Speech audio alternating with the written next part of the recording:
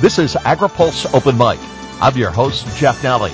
Our guest this week is Betsy Ward, President and CEO of the USA Rice Federation.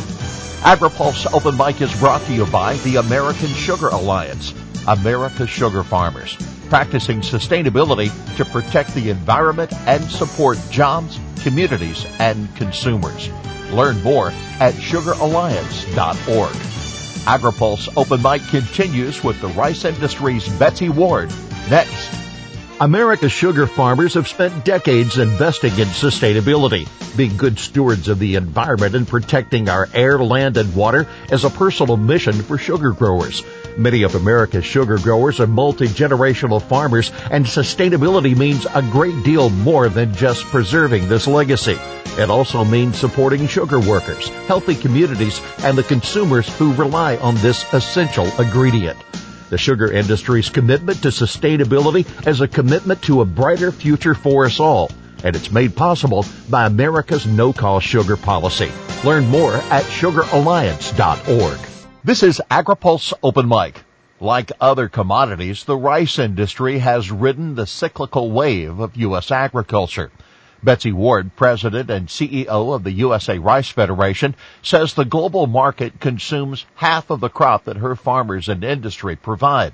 Ward says it's a competitive market with a lot of trade barriers. Every country that grows rice protects their rice farmers, and so there's a lot of trade barriers that we face, and we've been really working hard to knock those down, but the trade picture had not been so great, and you couple that with low prices and actually competition of imports coming into our country from other rice-growing regions, and it was a pretty tough time. I think that part of the reason that we're here and we're the National Trade Association in D.C. is we work very closely with Congress and the administration, and the Farm Bill has really been a key to keeping our guys in business, frankly. The PLC program has worked for what it was designed to do, but they'd much rather be profitable than rely on that, so it's been tough.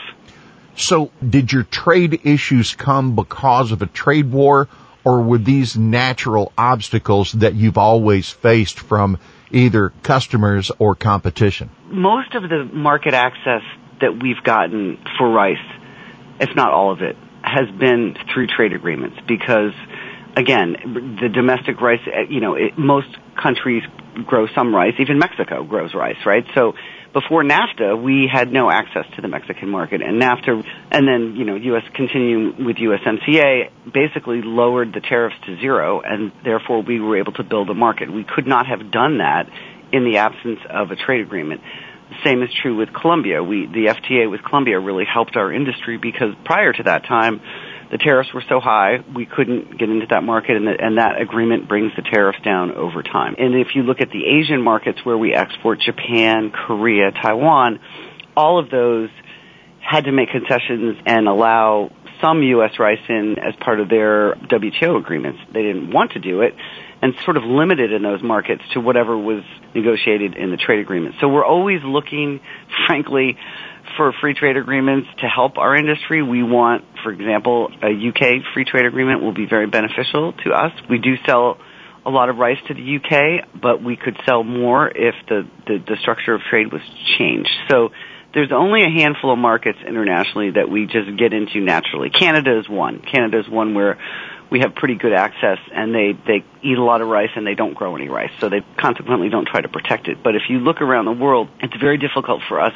to open new markets without the help of trade agreements, the U.S. government, etc. Undersecretary McKinney had suggested Africa as an opportunity and seeing a real potential there for U.S. agriculture. Other commodity groups have mentioned that might not be an overnight market, but an eventual market. Is that also one that appeals to the rice industry in the U.S.? Yes. Africa actually consumes and imports a tremendous amount of rice. Nigeria imports a lot of rice, mostly from Southeast Asia, mostly not from us. We actually face a pretty high tariff there.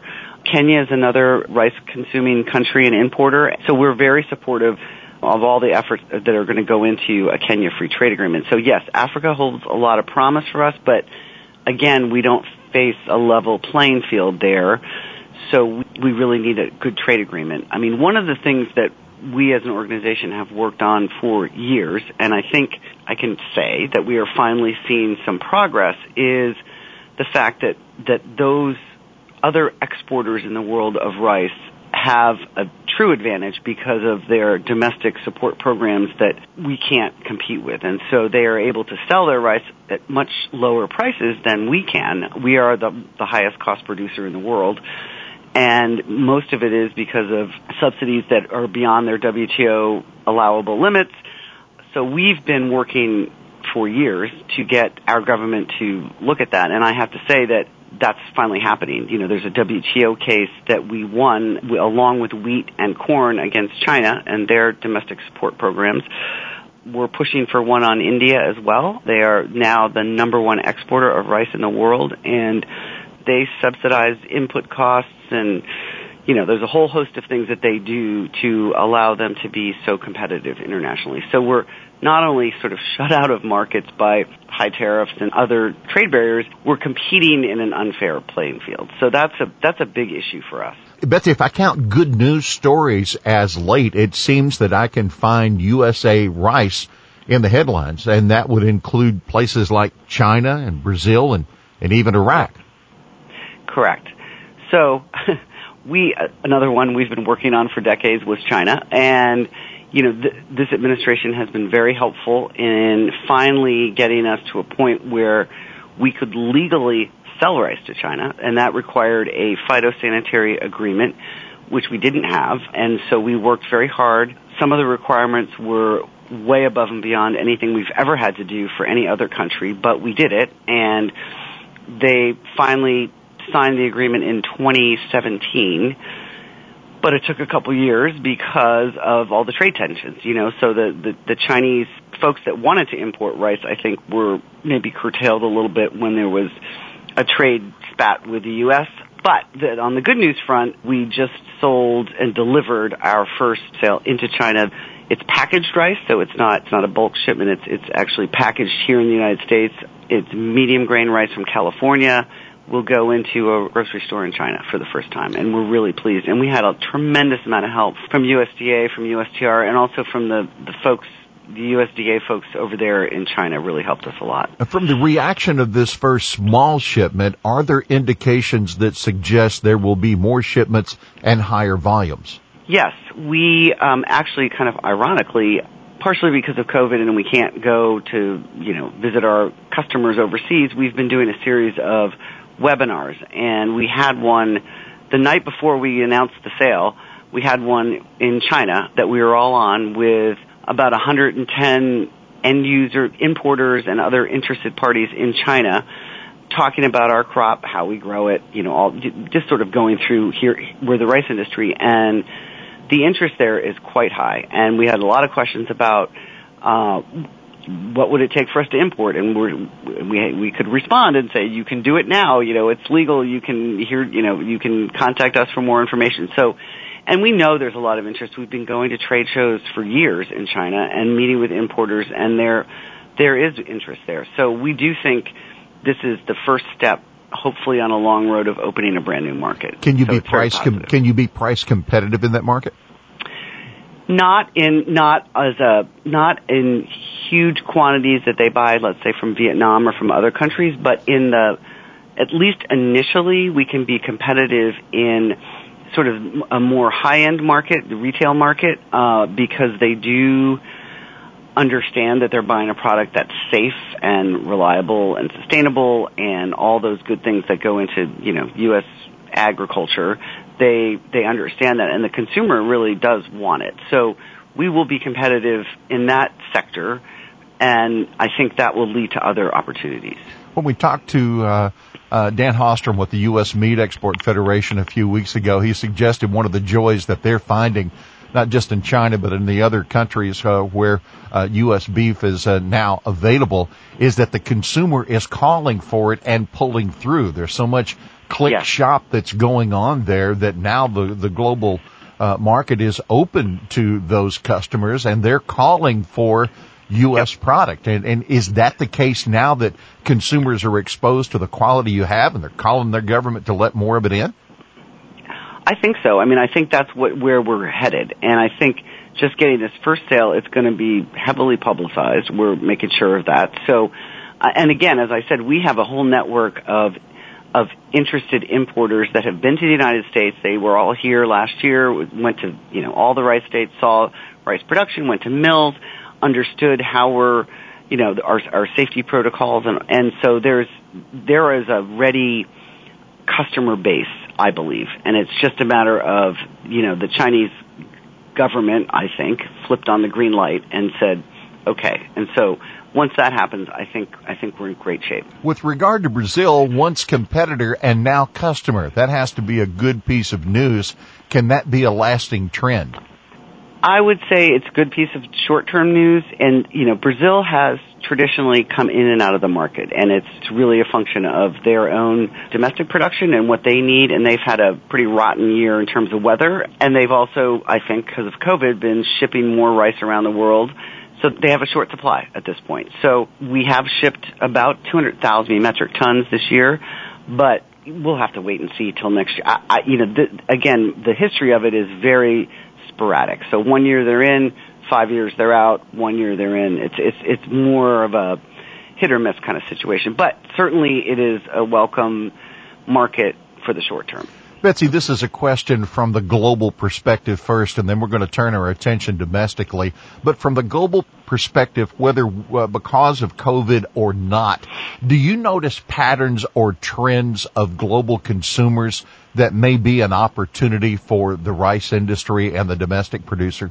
Yes, I think, and I don't know that it's really all COVID related, although we have seen an uptick in demand in Central America, for example, that we think may be because of similar, we'll talk about what's happening here in the United States, but, people are buying more products off the retail shelf as a protection. They want to make sure they're stocked up on staples. So there is some of that, but I think longer term, there's opportunities that we see in some big markets like Iraq, for example, which is a huge importer of rice.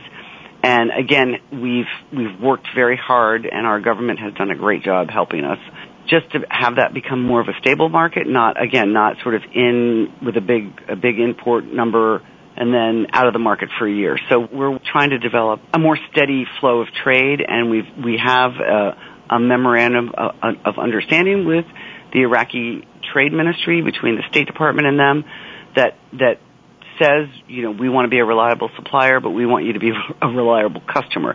If that really comes to fruition, I think that's a great steady market, and they buy high-end milled rice, and so it's a very positive thing for us. So coming into 2020, you, along with other commodity groups, as you mentioned, had been in a downturn, and we were struggling with regard to farm income, and then this thing called COVID hit.